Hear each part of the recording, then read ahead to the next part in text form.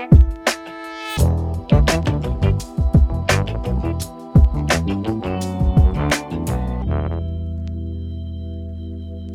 thanks for joining me in the studio, B. Absolutely. Always good to be here. Man, hey, Thursday comes quick. I know it does, doesn't it? Yes, it does, man. Yes, it does.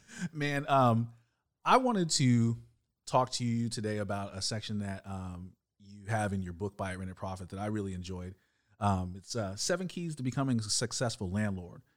And as I've been traveling with you and as I've been working with you, man, this term landlord is kind of morphed into, there's more than just the landlord. Of course. And so before we get into the 7 keys, I'd love for you to tell me more about, what are other areas of property management, real estate, rental investing that are available. And then we're going to go through the 7 keys to being successful in those areas. So break it down, man. So, yeah, there's a little backstory to, like everything, there's a backstory to that whole, to buy it, rent it, profit, and the way I wrote it. Simon & Schuster, they had all their attorneys in the room. So, you got to picture the setting. It's November. Okay. Fly into New York. I've got my agent, Vigliano Associates, as my literary agent at the time. I'm in there. They set up a meeting with Simon & Schuster's second meeting. Right. Actually, the first meeting was with, I think Random House or something like that. Right, okay. A smaller publisher. Really cool dude. We met him at a coffee shop. He came out, did his pitch. And I had no prior experience. So I'm like, okay, this is cool. Cool. Yeah, thank you. Appreciate it. And he's like, all right, now we're going to go see Simon & Schuster. So now we walk. It's Christmas time, New York, November. It's not Christmas time, but it's getting ready for the Macy's Thanksgiving Day Parade. Everything's decorated. It's beautiful. Right. I think it's either close to my birthday or it's on the day of my birthday. So I'm in New York at the time. We walk with my agent. His name was Dave at the time. So I walk with Dave, over to Park Avenue. Yeah. Enter into Simon & Schuster. And I think there's another story. I'm not going to get too far with these stories. But, in the lobby was Joel Osteen. Wow, okay. Didn't know who he was at the time, just kind of right. a little bit about him, just a little bit about him. I had, seen him on social media a little bit. Social media wasn't really that big. So, it's a really cool dude. Now, hey, how you doing? Then we go into the meeting room. Anyway, tons of attorneys, just me, my agent. My agent, I kind of felt like was out of his element, at Simon & Schuster. Right. And he's just trying to get a deal done. I can't knock him, but I'm looking at the situation and for me, I always, go in negotiating. I'm always looking at how other people get paid first. Okay. Because then I can know your motivation. And then, trying to really ask questions, figure out their angle. So, took my notes, but after I went home, I kind of figured, hey, listen, I need to kind of figure out how to make multiple books. Because I'm thinking at the time, you get rich by having multiple books out there. Correct. So I'm like, oh, man, I need to create this book. It needs to be tight because they had my operations manual. Okay. That's why they wanted to take the meeting. And these guys were bullish. They were like, I had 4 other meetings. Okay. And at the time, scheduled with all over New York, with this dude. But Simon & Schuster was like, hey, listen, we're, don't worry about the time. Right. Because Dan mentioned, well, we have other meetings. And dude looked at Dan at the head of the table at Simon & Schuster and was like, nah, well, we're gonna lock this guy up today. Okay. When we're done, he's gonna choose Simon & Schuster. We're pretty much, 90%, confident. Right. I'm like, okay, that's a bold move, but money talks at the time. I don't know anything about the publishing world. So my only motivation at this time was money. Right. How much you gonna pay me? So I'm looking at this Park Avenue office. I'm like, well, I'm doing the math. 1 attorney, 2 attorney, 3 attorney. I'm doing 90,000, 120 for that. I'm doing the math. I'm like, okay, these guys can afford to, owned by CBS. So I'm like, okay. Go back home, do my homework, and realize, they had my manual. And I was like, okay, I don't want to necessarily give every bit of information. I don't want to be able to have enough for a series of books. Right. Okay. And, of course, understanding my mentality then, and for the viewers that are watching, and they're like, oh, but you don't have a ton of books, but you only have The Landlord Entrepreneur, and you got to remember years later, I would end up getting sick. You know what I mean? So, you know, a lot of things, you know, came to a drastic halt. So, but at the time when I wrote it, I was like, you know, I'm just going to touch and do a 10,000 square foot view. But what I'm going to do is create a procedures manual that anyone can be successful in this business, you know, with these guidelines. But I'm not going to drill too far. I'm not going to get too granular. Okay. So, you know, terms like landlord, asset manager, you know, all the various different paths you can get to owning your own apartment complex, I kept it real simple. Right. So I just spoke about the landlord at the time. Okay. Didn't really speak about, you know, because at that time I was an asset man. I mean, a property manager, and just moved into the acquisition management team. You know, still kind of quasi working in the multifamily space. Didn't 100%, you know, step out on my own at this time. Mm-hmm. So, you know, I could easily mention asset management analysts, all the you know, these heavy terms, you know, but I chose to kind of leave that out and keep it really simplified and give a procedures manual to the masses. And, you know, that was kind of my focus. So that's why you hear a lot of the landlord, you know, the terminology, because I think Simon Schuster really loved that. They really thought that the landlord, there are more landlords than there are private equity firms. Correct. You know, there's more smaller owner operators than there are anything else. Agreed. And so, you know, so that was, you know, the reason why I decided to kind of just really focus on those individuals. Syndications weren't big at the time. Right. Okay. If not, you know, non-existent. You know, a lot of people weren't syndicating. A lot of people were putting deals together, but not necessarily, you know, with the rules that we have in place now with the, you know, the SEC guidelines. But so now it's a little bit more sophisticated. So now we, you know, we want to kind of open up, you know, the various different paths, speak to, you know, the asset manager, speak to the asset management analyst. Right. A lot of people don't know, you know, who and what that is. You know, speak to a portfolio manager and really kind of show how all these paths can kind of lead to Rome, which is owning and operating their own apartment building. Agreed, man. I 100%. I came and I started to work with you, B, because I wanted to become a landlord. And then working alongside you, I start seeing all these other opportunities. I'm like, wait a second, asset management, syndication, the whole nine. And we got to keep in mind that the American dream is not necessarily owning a home anymore. And so, you know, there's all these people renting, all these different experiences. And so, yeah, that need for asset management is becoming greater. The syndication, you know, putting stuff like that together is definitely becoming more and more popular. So I wanted you to open that up, you know, as we talk about, you know, different keys to becoming successful with managing rental property. So, yeah, you know, like you said, you know, there's definitely a lot more assets to that as well. So let's go back to the 7 keys of actually becoming successful in, you know, being an asset manager or a landlord if you're a single family operator. You know, so in the book you said one of the first keys is to get educated. Right. Why is that important? I mean, you know, you would think that's an obvious question, right? Get educated. But as I started, you know, in the beginning speaking at these RIA groups and introducing my product, my services, I realized that people were buying and operating that had no clue what they were doing. So, you know, I took for granted how educated and trained I was in the multifamily industry. You know, taking my CAM, then becoming a CAM instructor. You know, having the toolage and the guidance of someone like Nina Gang, the former president of the BAA, Bay Area Apartment Association.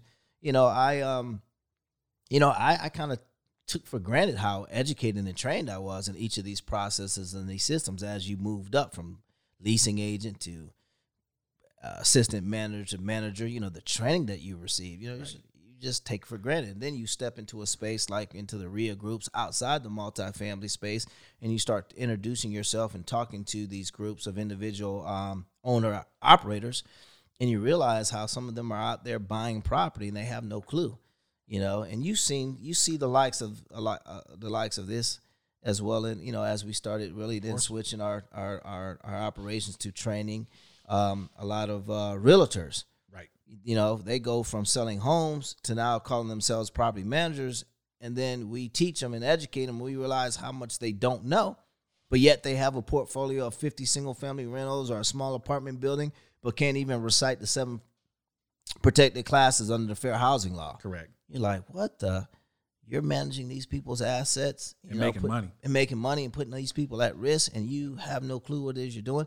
So, you know, you sometimes if depending on, you know, where you're coming from, you either lose sight or you take for granted, you know, how important training and education really is as you're building a business. And essentially, you know, I noticed a trend that a lot of these owner operators, not all of them, but a lot of them were never really approached their business, the owning and operating rental property as a business, you know, side hustle, you know, a landlord, I don't know, whatever they call themselves. They never really approached it like a business. No business plans in place, no P&Ls, no operating systems. So here comes this kid years ago, you know, wrote this procedures manual and introduced an opportunity, seen a need in the marketplace, introduced an opportunity to say, hey, look, buy my manual for $250, and you got everything you need to operate your rental properties. How I manage 2,000 units is how you're going to manage your 2 single family or your 2 duplexes. Correct. You know what I mean? I'm going to systemize everything. So, bam, here it is in a 3-ring binder, and I was selling it out of the trunk of my car, and that's kind of really how it all kind of took off. But I felt like and seen, and even today, the lack of training and education and quality education that's out there. You know, we see that now, even in this space with, you know, everyone talking about syndication, but not everyone. Everyone's talking underwriting and evaluating markets, but no one's really talking what it takes to operate the property day to day. So let me back up on that, man. So in your opinion, when you speak to all these folks who are managing these assets, what do you feel is missing in their education? That's a good question. That I couldn't answer because that's something that you would have to speak to the individual. Right. You know, if you're consulting with a housing authority like we've done, right. You know, you pinpoint and then you go by and you visit the property. You know, if it's a private equity firm like we've done, and we have video and YouTube video on, you know, I have to go and visit the property. I've got to visit the management, you know. In many different cases, it's, you know, I have to see how things are done at the operational level, and then I make my assessment. You know, I want to see, you know, first thing I do when I step on site, I want to see, you know, the interaction between leasing and prospect tenants, making sure that's done right. I want to be able to review, you know, the knowledge. It always starts with the fair housing laws with me. Okay. So I want to see if the leasing agents understand and grasp fair housing law, because there's 2 places that I've always known that, you know, lawsuits happen is either fair housing or security deposit. Right. You know, claims or disputes. So when I step foot, I want to see how the leasing agent interacts with prospect tenants and as well as the current tenant base. I look at management, look at their systems, reporting systems. I want to see how they're reporting on a weekly basis to the asset manager. I'm always then looking at the rent roll. I want to see delinquency. So I want to see how long, you know, certain delinquencies are staying on the books. Are they, you know, Johnny on the spot? Person is late, 3 day goes out. You know, they don't answer the 3 day. No one's paid. You know, file sent to the eviction attorney. Eviction attorney process is going. Who's staying on top of that? You know, until the individuals are already, you know, has been removed. Okay. Then what's the process for getting the unit re-ready? Who determines market rent? So, you know, it's just, you start going down that rabbit hole, but I know instinctively what I need to ask, what I need to be looking for. So I might be looking and asking for things simultaneously. If you watch those videos, you'll see I'm looking at the rent roll. And I got my older brother, Leroy, big shout out to Leroy. I'm like, you focus on the maintenance tickets. And I had Carlos, which back then was my understudy. Big shout out to Carlos Ares, who owns Argo Group. You know, so Carlos, I say, Carlos, you focus on the delinquencies, all the tenants who are paying late. Right. You know, any tenants that have any kind of 7-day notices within the last 3 to 4 months, you know, in their file disturbance notices, things like that. I want you to identify that. You know, Ricky at the time was my personal assistant. I had her on a different project. I want you to look at the leases, who's coming up for renewals, where the market rents are. So everybody's, you know, a forensic audit on that. Right. Everyone's doing something, you know. So, but for me, you know, it's just understanding that, you know, what to look for and how to really assess that, and you know, it's those are those are the things that are Right. I know I kind of gotten off the path with the education, but for me that's it all it revolves around the training and just understanding that what it takes to run these properties from an operational standpoint is so important in the education that comes along with it, and understanding are the teams, are they trained? Yeah, absolutely. Is the staff educated? Are they trained? Because it really that's what it boils down to: is are these staffs, are these property management teams, are they well trained? Correct. I see it in the multifamily industry because we drill training on a quarterly basis. Right. You don't see that with a lot of private equity firms, a lot of startup firms. It's like, oh, just hand the property management off to a third-party property management company. But, how well trained are they? How well versed are they? You don't know, but you see that. So you see the gap. So when you're saying, how do I assess that? It's like we don't know what that individual needs. I don't know what that individual property needs until I visited with the property manager and I seen them interact with that property. Then I'm able to make an assessment on what I feel they need and where their shortcomings are, and then evaluate the situation. And unfortunately, sometimes it results in training the staff, and sometimes unfortunately it results in, like what happened with that 133 unit in Kissimmee. Right. It results in me just saying I can do bad all by myself, and letting everybody go. That makes sense. Firing everyone. So education obviously is extremely important. And so you can see there's a vast array of areas where we need to learn and verse ourselves in, the art of property management and managing these assets. Another one that you listed down was always be professional. Mm-hmm. Why is that an important key to being successful and managing assets? Professionalism and again, drilling down, professionalism just as being a master of your craft too. I think that's what I was leaning more towards when I wrote the book, was this understanding, is professionalism. And I don't care, if it's a suit and tie or, you're coming in with T-shirts, jeans, and a pair of Chuck Taylors. The professionalism is just, for me, is always making sure that you master your craft, and that you're a student of the game. And that you slow down and you take time to actually learn. Right. I notice and see trends, and some people may not equate this to professionalism. So some people may not draw those distinctions or connect those dots. But I've encountered individuals that have tried to come into our circle. And I'm sure you kind of know who I may be referring to, various different individuals, and they're good people, but you feel like they try to rush the process. Right. They want to rush the process of being a thought leader, and without putting in some work. So a lot of people question, why do you have these people when you meet with them watering your plants at Park Plaza and doing work orders and following you with, through the day-to-day process? Is you weed them out because you want to see who's really willing to put the work. And it may look stupid, but is it stupid? Because the people, if you notice a trend, and I'm not tooting my own horn, this is just real talk. Right.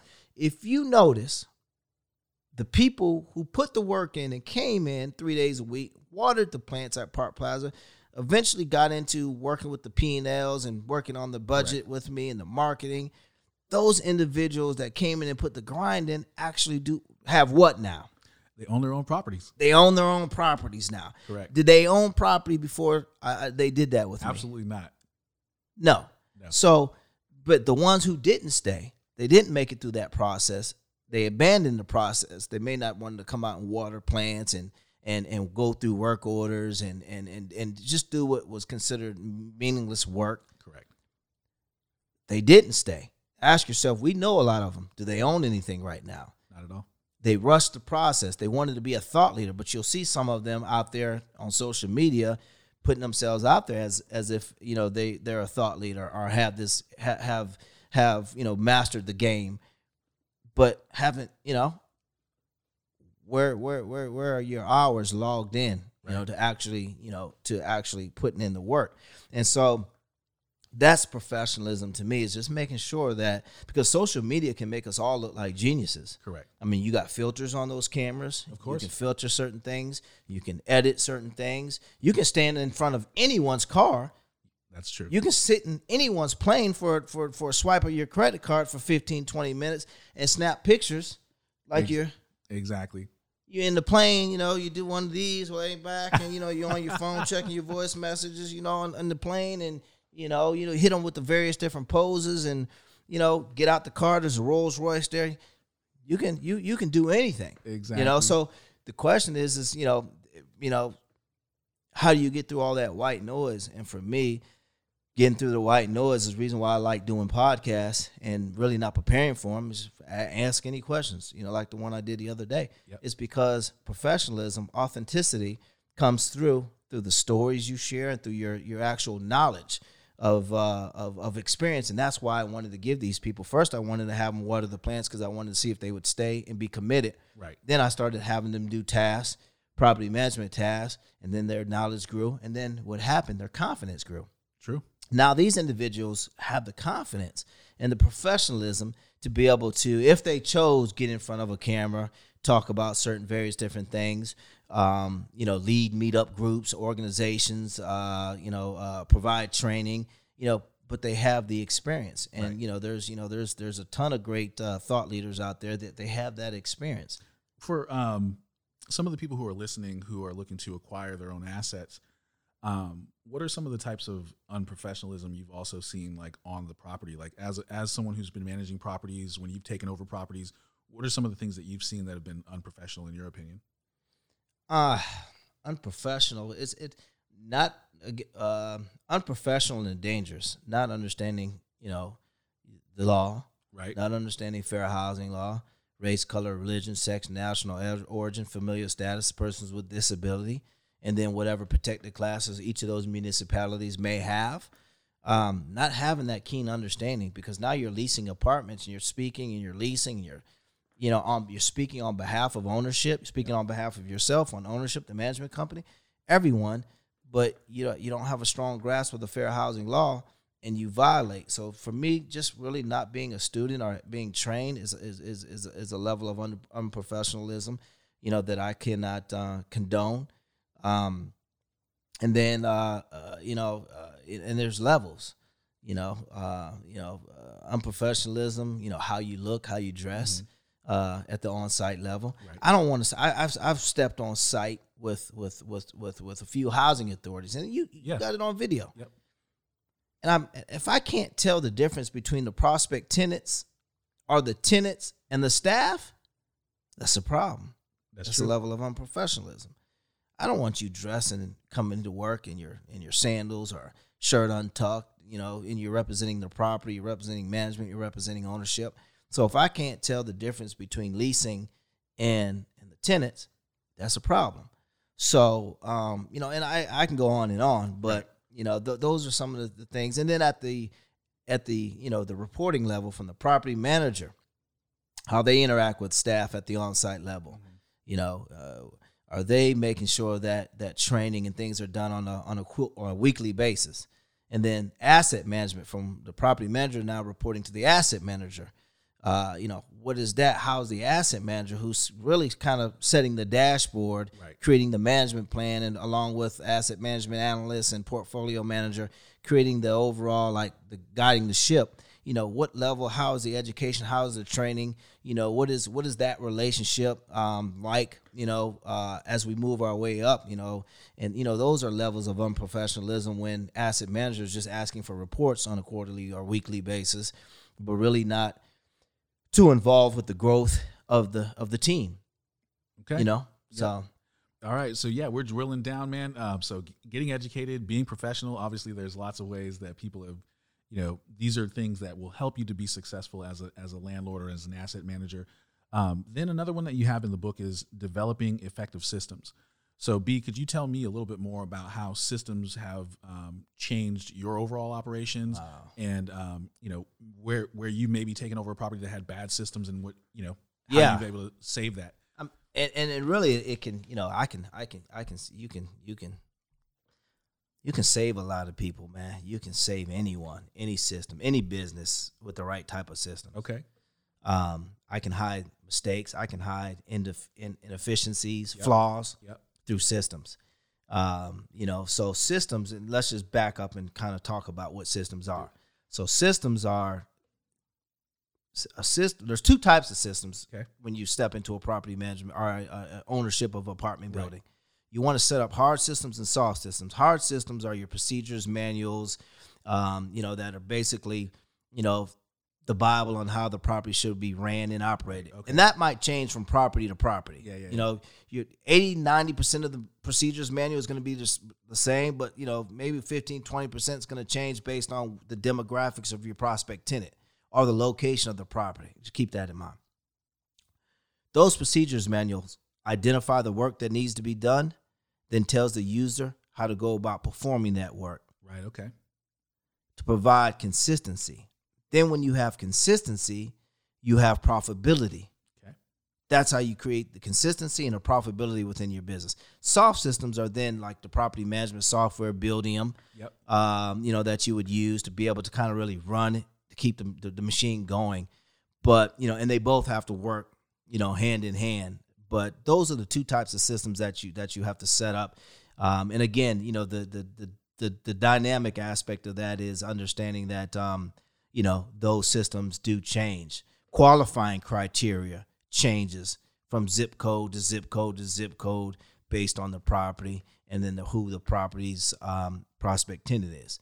So, understanding that, and being well versed in that, I was in the multifamily industry. I've managed stuff in the hood and I've managed stuff on Class A, property in higher end neighborhoods. So core systems are the same, but qualifying criteria is much different. Right. Rules and regulations are going to change. So just understanding what systems are and how to implement those systems is really key because really that's the heartbeat of the operation is just making sure that staff understands that. And then when they're deviating from that, you can tell. It's going to show. It's going to show in the rent roll. The delinquencies. It's going to show and suffer. The net operating income is going to suffer. And if the net operating income suffers, then obviously we know the value suffers. Correct.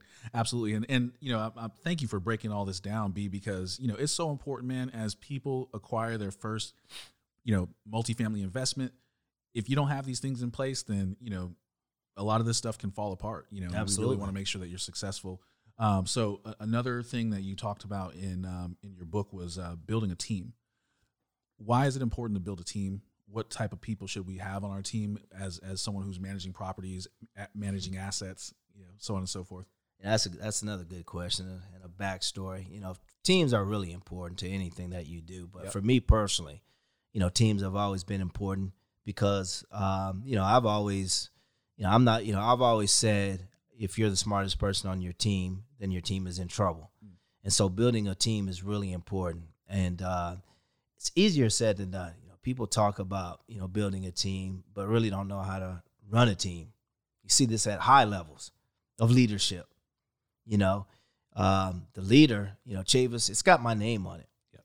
And just in the dynamics and, of our relationship, I don't necessarily 1,000% always agree on maybe the direction you may change or certain things you may do within the brand. But for me, that's leadership. That's team. Correct. I've played on plenty of teams where guys, there's certain levels of, hey, look, if that's what you're gonna do is focus on controlling that, then you're gonna you stick to what you do best. So if I have to lose 30%, 20% of where I feel like something should go in order to be more of a effective overall leader to guide the ship and move the ship forward, because that's what we're all about, is moving towards goals with this business. Then you have to understand how to give up certain aspects of control. Leadership is about sowing seeds into others, putting the right people around you. I'm not a strong advocate of, yes, I take all these courses and training, and you'll find me online taking Harvard classes on finance. Of course, I have to. I have to stay abreast of this stuff. I have to bone up. I have to I also have to set an example for others that come in behind me, that education and training and always constantly developing yourself, because, you know, if you're doing the same things that you were doing last week, you're the same person you were yesterday, then there's a problem. Correct. So I'm always trying to evolve. But my point is that, you know, when it comes to, when it comes to this, and it comes to,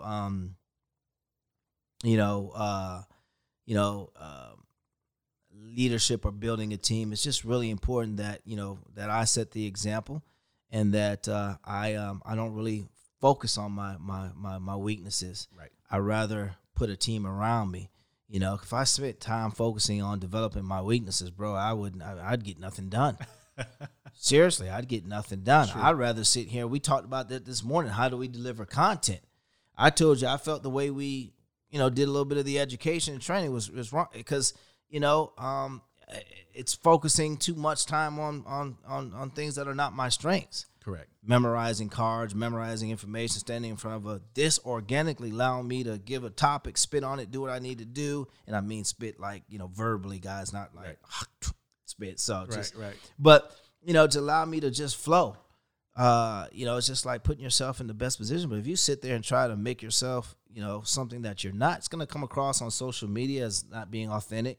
And it's going to waste a lot of time sitting there focusing on your weaknesses. So for me, it's like putting people strategically in place. It's a game of chess. It's not checkers.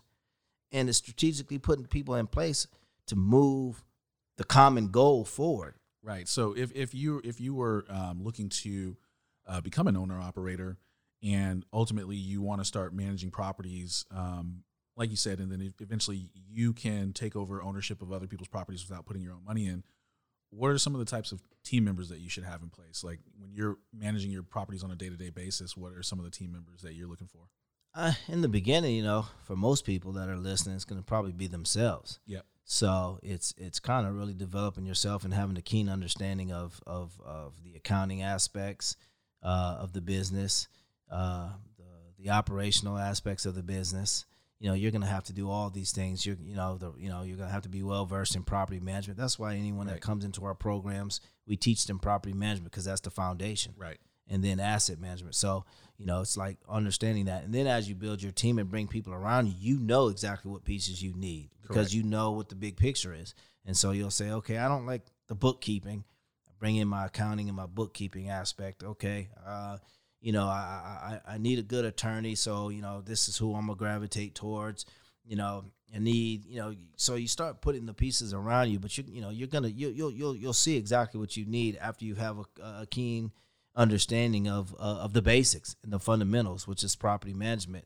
And even if, yes, property management, if you're going to become a syndicator or you're going to own and operate your own apartment buildings, I don't care. You need to understand, you know, what it takes to operate those properties. So you need to have a strong understanding of the property management industry, and then you're able to build around that.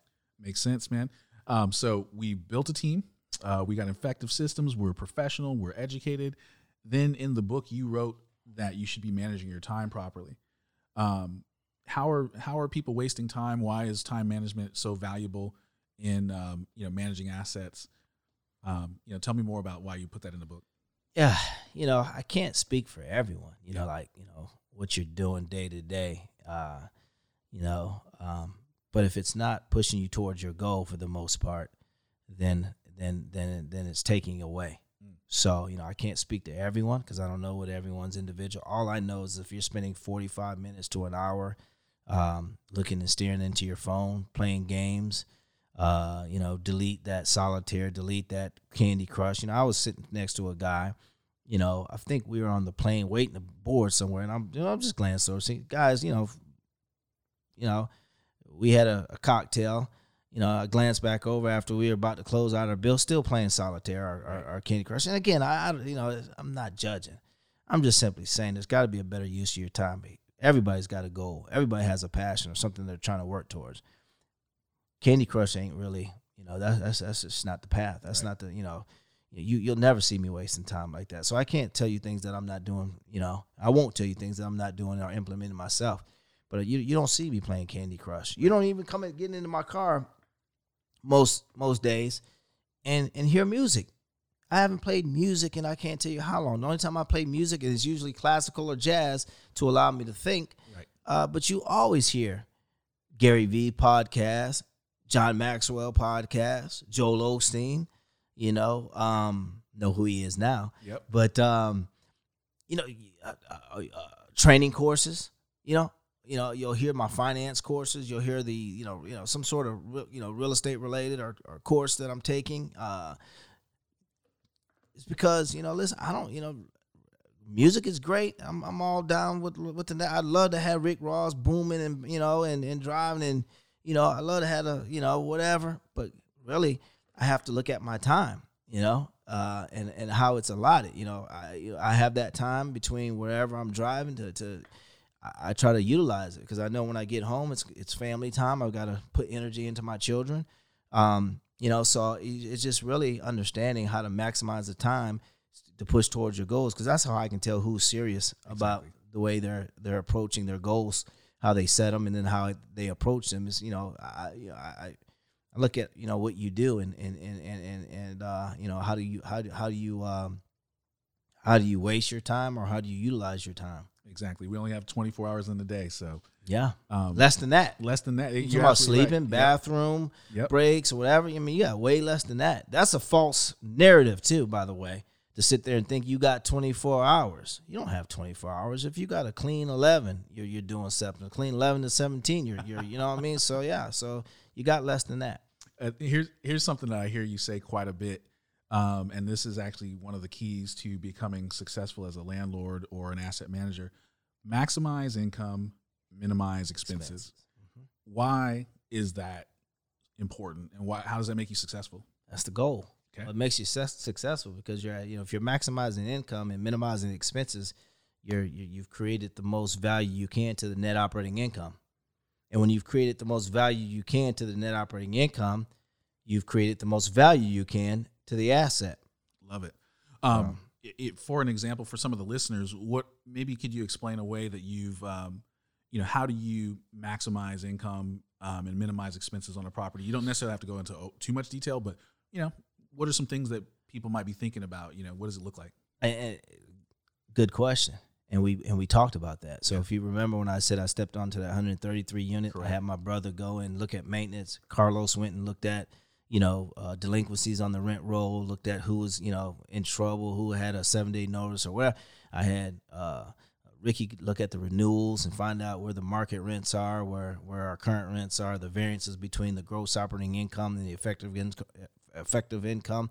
Look, what are those variances? That's how you maximize income, minimize expenses. You look at the rent. Starts with looking at the rent rolls. Starts with looking at the T12s, T3s, and being able to look at, okay, at its most simple, right? If most simplistic, look at the gross operating income, what I can effectively get if every unit was at market rate, and then the effective gross income, what you're actually collecting and what you're actually doing with your vacancies and all the things thrown in there, and the difference. I'm able to look at that, and that variance tells me how you're operating as a property manager. And then I'm able to look at, and just clearly looking at the rent roll, you got 15, 20 people in a 133-unit apartment building that are constantly religiously late, 2 or 3 months delinquent, balance, owed, keeps carrying over month to month. I see that there's deficiencies in the management, in the systems. So I knew, so there I'm able to, to kind of make a determination on, on several fronts. There we go. So maximizing income and minimizing expenses. Another one you talk about is setting goals. I've heard you talk about things like making sure that you're getting a certain level of occupancy in your rentals, as well as having a certain percentage of on-time rent collected. Why is it important to take a look at those numbers and set the goals and actually work to achieve them? So why is that important? Another good question, for several reasons. I mean, but again, trying to keep this simple. If you're a syndicator, or even if you're privately just a single operator, you own a rental property, a duplex or whatever, you're Johnny Vandal and you have your duplex, right? You got to maximize income. You got to minimize. You got to get the most value you can.